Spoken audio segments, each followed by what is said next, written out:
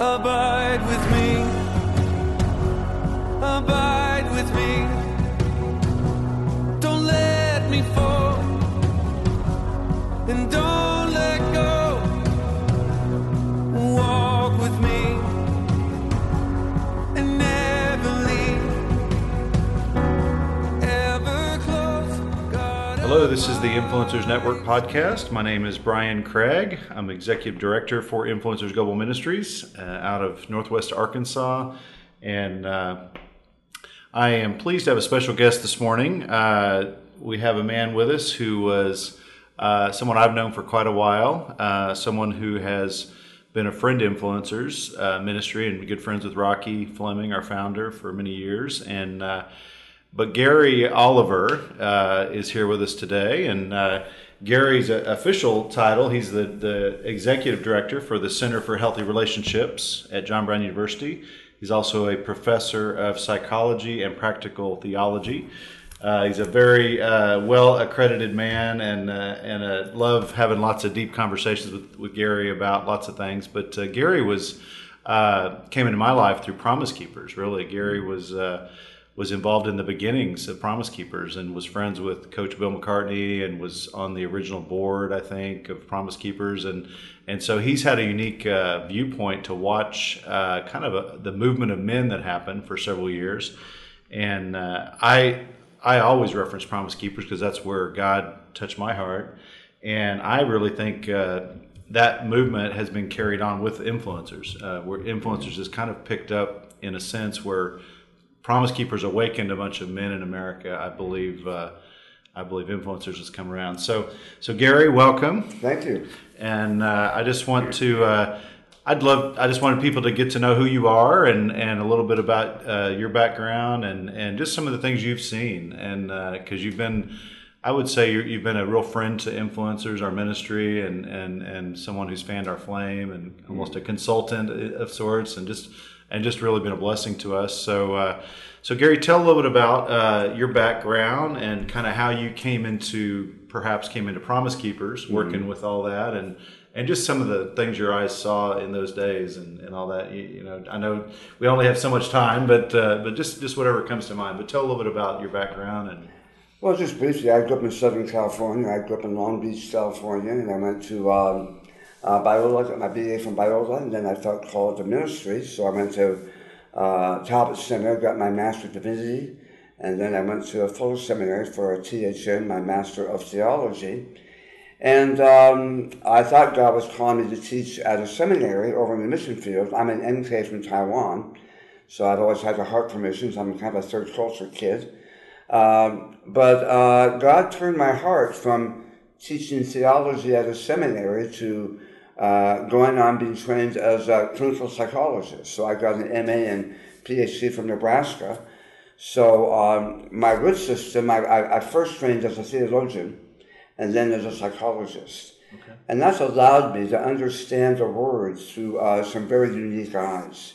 And to see the relational impact of who God's called us to be, that it's not just about how much we know and how much truth we can regurgitate, but, Christ said that the law is summarized in loving the Lord, loving your neighbor as you love yourself.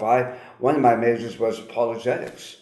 And as I studied God's Word, I realized that the only, or the most prominent apologetic for the gospel message, what the Bible says, is how we love each other. It's how we do relationships. You know, Christ in the Lord's Prayer several times prays the Father, says that they may be one as we are one. Why? That the world will know thou didst send me. John 13:34 and 35, a new commandment I give to you, that you love one another, not as you love your neighbor, Old Testament, but as I have loved you, that you also love one another. And then here's the kicker. At the end of that, by this, the world will know you're my disciples. Not by how many your perfect attendance at church or how much you tithe or how many verses you memorized, all of which are important. Mm-hmm. The world will know you're my disciples by the love you have for each other. So we see in Scripture that my head knowledge and my awareness of who God is in the Word can't be separated from how we do relationships. And that was probably one of the big unique things about Promise Keepers. Because Promise Keepers wasn't just about downloading information into men, but it was about transformation. And men being not just hearers, not just regurgitators of the word, but doers and living it out in your marriage, in your family, being what Mac called men of integrity. Okay? And that involves how we live this out with different races, racial reconciliation. That the proof of the pudding, in a sense, is in how I live it out. It's not primarily how much I know. Now, was this radical thinking when this all came out and Promise Keepers came on the scene? Was it radical thinking for the age, or? In some ways it was. You know, at that time, I remember there was a small group of men that kind of really God gave their core to.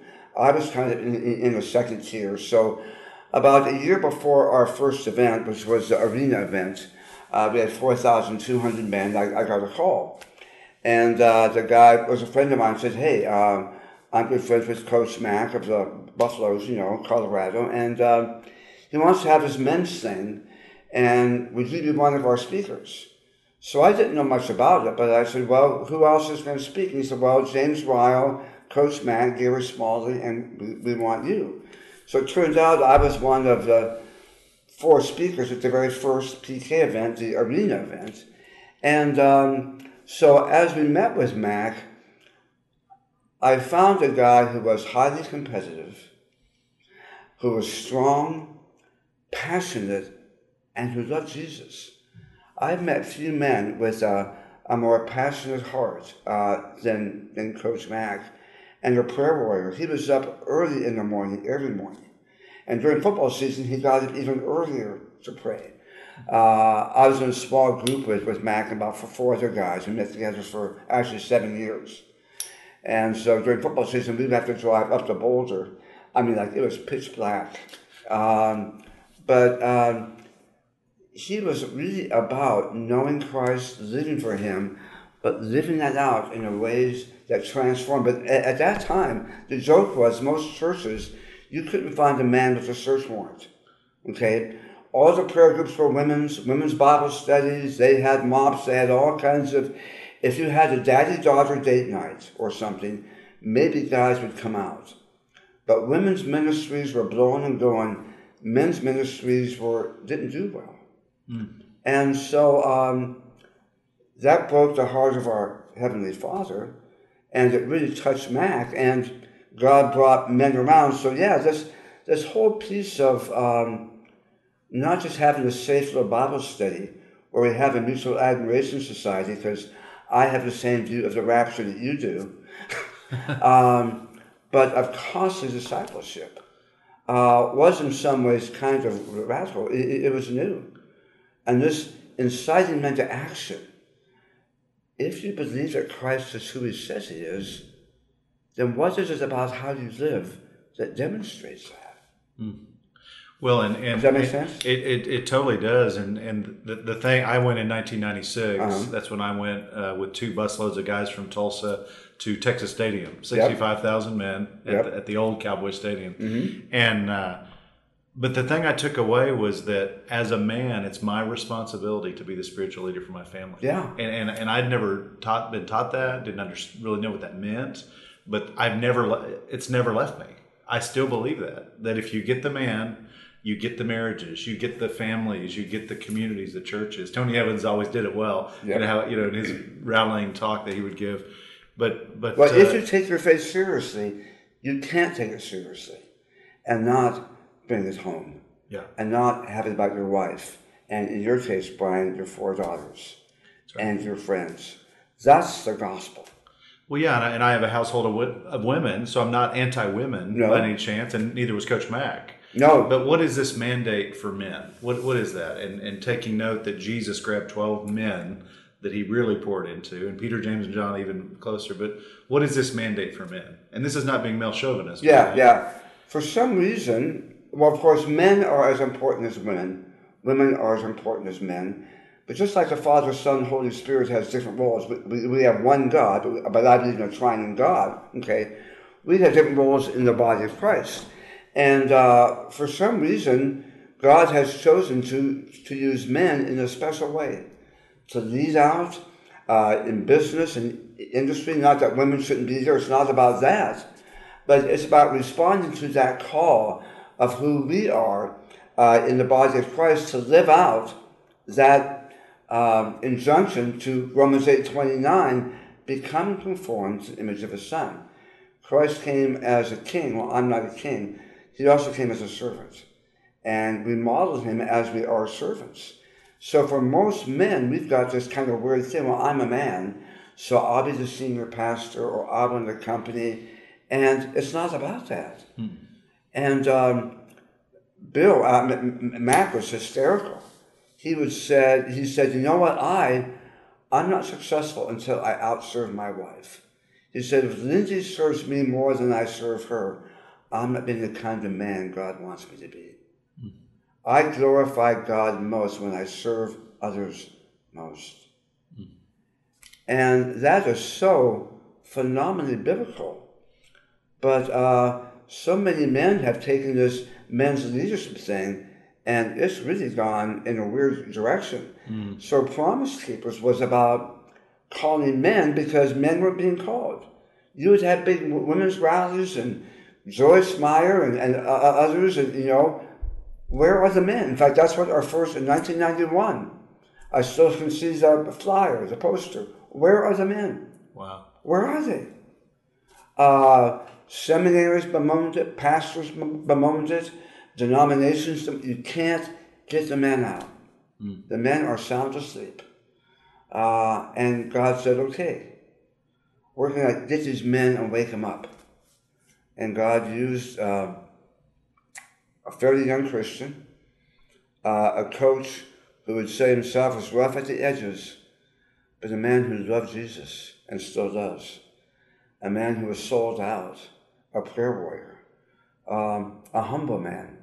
Most folks don't appreciate how truly humble Coach Mack was and is. You see him on the field or you see him up in front, he's dynamic, he's powerful.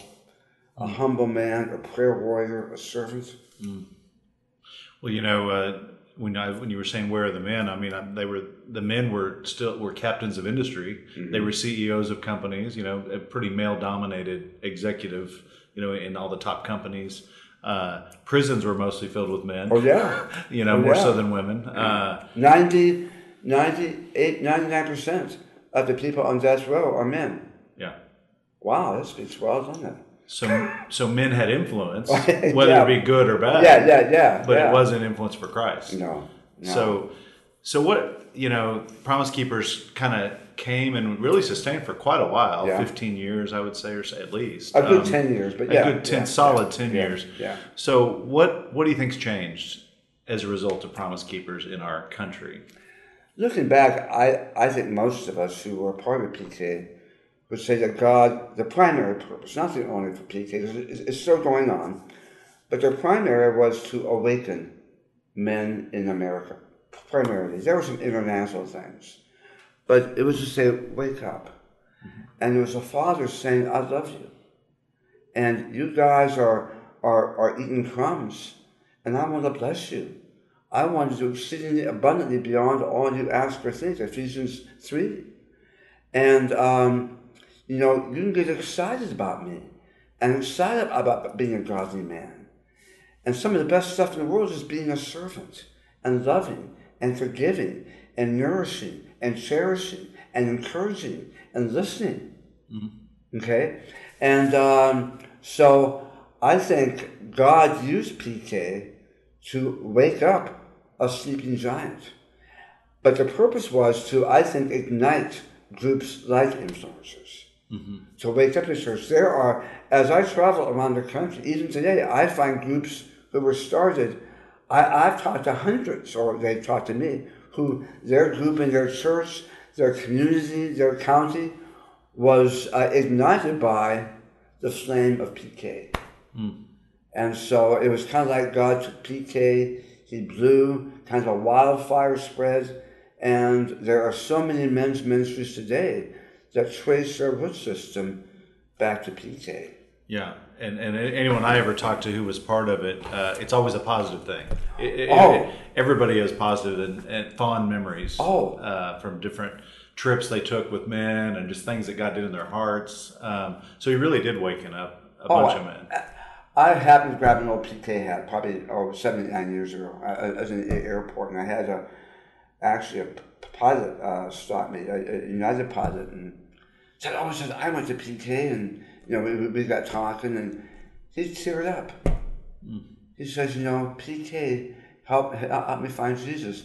I've been in the church for 10, 15 years. I had prayed the prayer, but he said, I had no idea. And God used that. And here he is here at the airport there with tears in his eyes, remembering. Isn't that great? Oh yeah. And I don't know that influencers directly traces its roots to Promise Keepers. Like it wasn't like that. That's not the thing that touched Rocky Fleming. No. But I think God ordered it properly, where God wakened up our movement in Rocky and some of the things God revealed to him on the heels of Promise Keepers. It did till the soil. Yes. Oh yeah. Where the seeds of what God gave Rocky have flourished. Yeah. It did till the soil.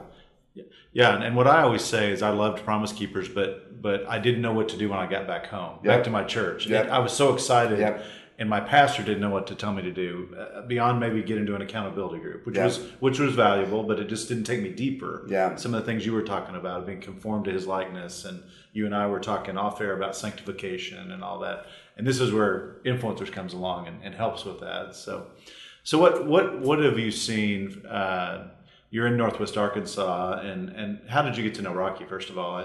When I moved back here in 1998, God led me to move from Denver to Northwest Arkansas.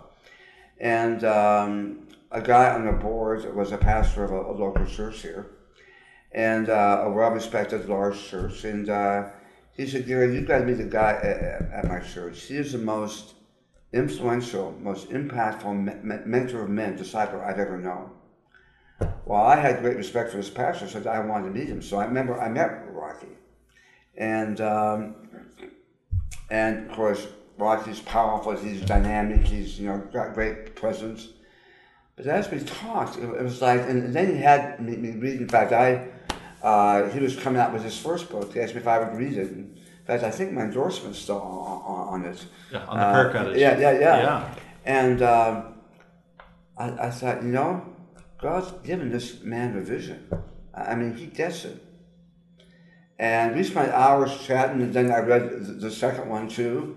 And I thought, here's a guy who's God's calling not just to do another Bible study.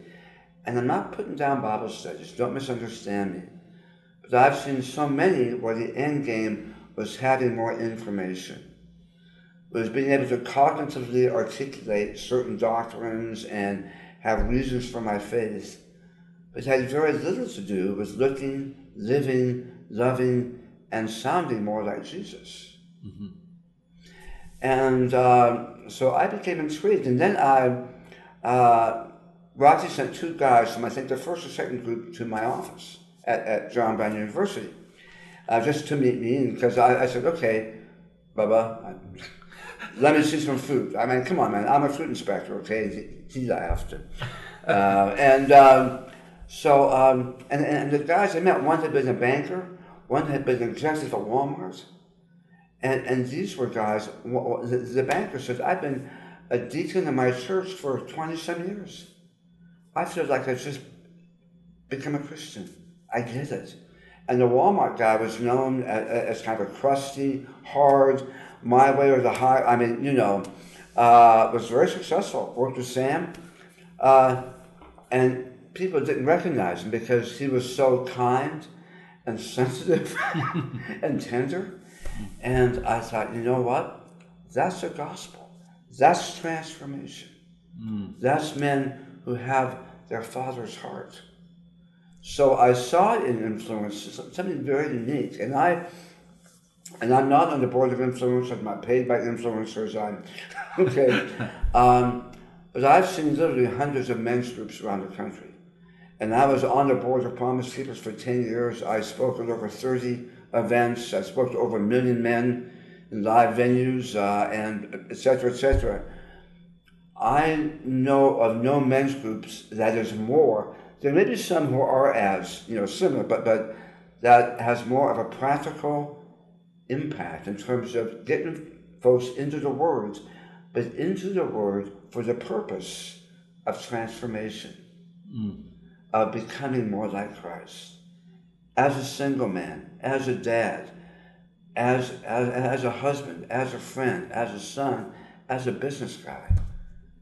The end game is transformation. That I may know Him and the power of His resurrection and the fellowship of His suffering. And that's why I'm a big promoter of influencers. Well, I think I'd be remiss if I didn't let them hear a little of your story, about your personal story, because we're all about showing men and women how to abide in Christ. And what we show them is that part of your abiding process, there will be trials. That's just by design. Yeah. And it's something none of us can fully get our brain around even still, Yeah. because no one wants trials. But how God designs trials to take us to this confirmation in His image and all the, the transformation He wants and all that. So can you tell our listeners just a little bit about some of the storms you've been through and how God has turned that for good, and just a little of your story? I'll make it short. In 2005, early 2005, my dad died. 2 months later, my late wife, Carrie, was diagnosed with metastatic pancreatic cancer, inoperable, given 3 to 6 months to live maximum. God gave her 2 more years, but 2006, I had my 5th bout of cancer. Had chemotherapy, radiation, was told there was a 50-50 chance I'd never speak again. My voice gradually came back. 2007, my middle son, Matt, died. And 2 months later, my wife of 27 years, Carrie, died. 2008, my only sibling, my sister, Marcia, died. So in 4 years, I had buried my biological family and half of my present family. I buried my dad, my sister, my wife, and my son. A year later, my cancer came back again. And then 9 months after that, it came back again. The time it came back, I had 10.5-hour surgery. They removed 80% of my tongue. They said I'd never speak again. They said I have a feeding tube the rest of my life. I spent 6-7 months before the mirror trying to say my ABCs. I couldn't say them. So here's a guy who's done speaking, teaching, counseling, coaching, consulting, a psychologist, speaking internationally. I couldn't say my ABCs, Brian. And I'd end up in times in front of the mirror weeping and just saying, God, I don't even understand A, B, or C. And yet, I gave my life to you, I gave my tongue to you, and so let's see what you have in store. And as I'm learning how to speak, my cancer's come back again. I'm told that I have advanced stage 4, inoperable, of less than 3 months to live, go home and contact hospice. And that was in 2011. And here I am.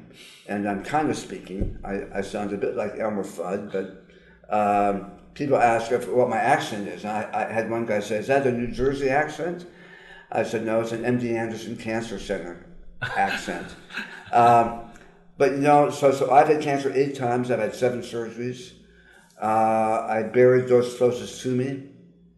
And I can say, beyond any shadow of a doubt, that God's a good God. I've seen grief as a clinical psychologist and personally. God's a God of mercy. God is a promise keeper, not just a promise maker. In those losses, in those days and weeks of mourning and grieving and sobbing when I had more tears, in those 6-7 months of not being able to speak and not being able to even say a sentence, okay? Coming back and being told I had less than 3 months to live. Brian, I found a presence of God, a power in His Word, a sense of His peace that transcended everything else that I was experiencing. I had pain. It was excruciating. Uh, I had tons of hopelessness. I had darkness. I was in valleys that lasted for several years, but I was never alone. Never alone. And so that's why I proclaim with more boldness and more power. When people say, does Christ make a difference? Yeah, he does. It's not just pie in the sky by and by. It's not just willful, well, I want just to assume the best. It's not Pollyannas. I've walked with thousands of people through massive losses. And I've experienced more loss than most people will ever experience in the 7 years that I experienced it. Well, so this goes out to thousands of men and women, and I'm sure there's somebody listening who's depressed, grieving, sad, angry at God, all the things and for who knows what's going on in their life. But what are a couple of things you'd say to them of what do they do? Where do they start? First of all, we have to remember who we are because of whose we are. Okay, that's not just a play on words. That I'm a son or daughter of the King, that all his promises apply to me. And even when I didn't feel his presence, even when I didn't see him at work, even when I felt like my prayers were bouncing off asbestos over my head, I knew that wasn't the case. God has no choice but to keep his word. That's part of his character. He's immutable, okay? And he has to keep his word. He is a promise keeper, not just a promise maker. So I found myself recalling hymns that I'd memorized, learned, songs. I spent time in the Word and prayer. And there are times, Brian, when I would read the Word and say, God, I'm not seeing any of this. I'm not seeing Jack, okay? I mean, I'm reading Psalms, and I'm saying, who the heck did you write this to? This wasn't written to me. I mean, I could sort of relate to David. And God and I had some pretty real conversations. But David did too. But I would say, and God, what I know is that you're present. What I know is that you're good. What I know is that I can trust you. And my circumstances don't determine my reality. My reality was determined at Gethsemane and Calvary and by an empty tomb. And the fact that I've been bought with a price and I serve a risen Savior. That's what determines my reality. Circumstances change. What Christ accomplished on the cross doesn't. In fact, that I am in him. And I've been grafted into the vine. And I'm a partaker of the divine nature. And I'm an heir and a joint heir with Christ. And time again, it's like I would sense God saying, Gary, you don't feel this. And you may not for a while. But the truth is, and those promises would come back. And who I'm in Christ could come back. And I had some folks who prayed for me. I had some folks who loved me. I didn't go in some pseudo-spiritual fake route. I was honest with God. But I spent time going over and over his promises. And again, I had a handful of guys I knew I could talk to. And I had people who would write me who didn't know me, say, we've heard your story and God put you on our heart. And what I learned was the fact, and of course I'm big on the fact that being made in God's image means we have a mind, we have a will, and we have emotions. And most Christians, especially men, have no idea what emotions are. Most men are emotionally illiterate. They have almost no emotional vocabulary. And the evil one has used that over centuries, But that part of becoming conformed to him is being conformed to his image in my mind, what I think, with my hands, what I do, but with my heart, my emotions, what I feel. And I found during this time, God helped me understand pain. When I couldn't talk, he taught me to listen.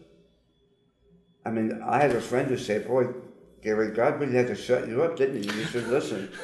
I think it was a friend. I'm not sure if a friend would say that.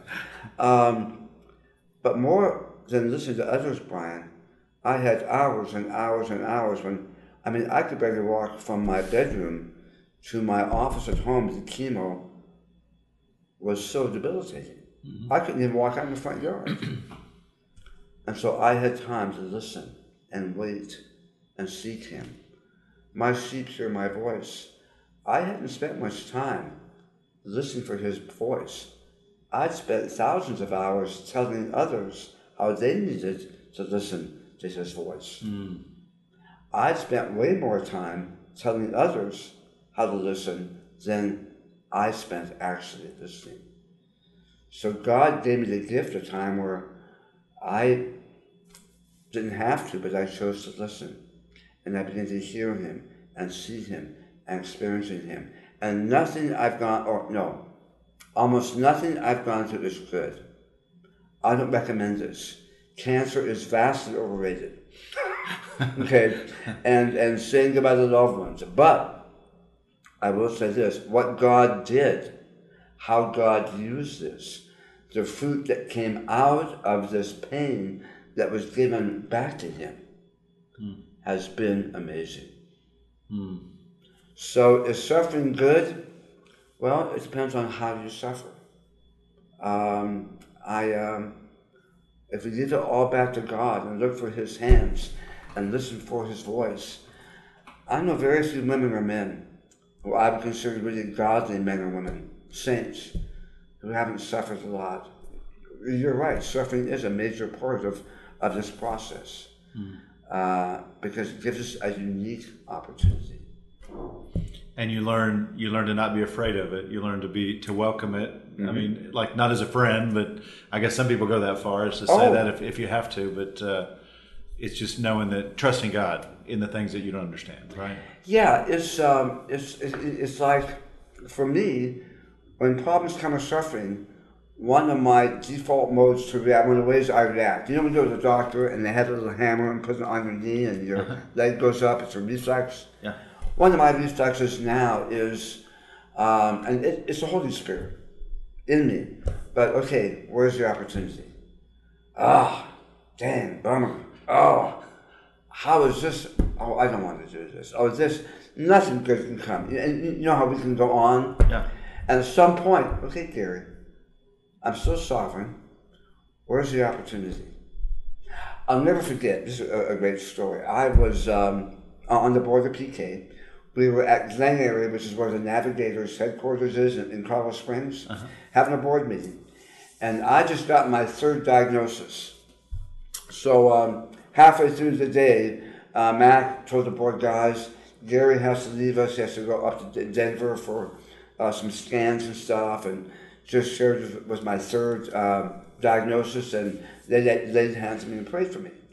Well, I was sitting next to Dr. Howard Hendricks, and he had just come off of a 10-hour surgery for stage 1 melanoma on his face. Was still kind of puffy, still had a bandage. And after Mac dismissed the board and they were kind of moving out, Howard turned over, put his hand on my knee, leaned in about 2 feet from my face, and said in his unique way, you know, Gary, when they were taking me into the operating room, I sensed God saying, Hendricks, your whole life you've taught people that I'm sovereign. Well, either I am or I'm not. And then he kind of squeezed my knee bit and said, and when I went under the anesthetic, I went under thanking God for his sovereignty. And I've never forgotten that. And I think of Howard Hendricks, and you know what? Thank you, God, you're sovereign. So when stuff comes, I don't have to understand it. But I know there's always a sovereign opportunity for God to be glorified. And over time, for me, that's become the bottom line. If I make it, and if I do well, that's not the success. The success is if somehow God is glorified and people see Jesus. That's right. And there's a sweetness, Brian. There's actually a sweetness. So now I talk weird. I can't chew very well. I have all kinds of eating restrictions, and go figure, God's still using me. In a major way. Those of you who are listening, okay, if God can take a guy that only has 20% of his tongue and use him, God can use you.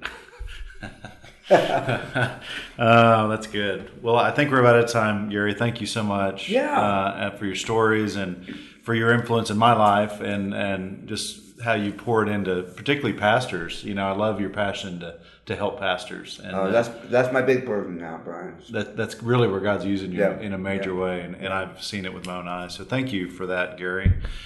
And for all you out there, if anyone is listening out there and you don't know about influencers or about the journey, we would love the opportunity to take you on a journey to an intimate, abiding relationship with Christ. And if you want to know how to do that, go to our website, www.influencers.org, and send us a message, and we'll try to get you hooked up.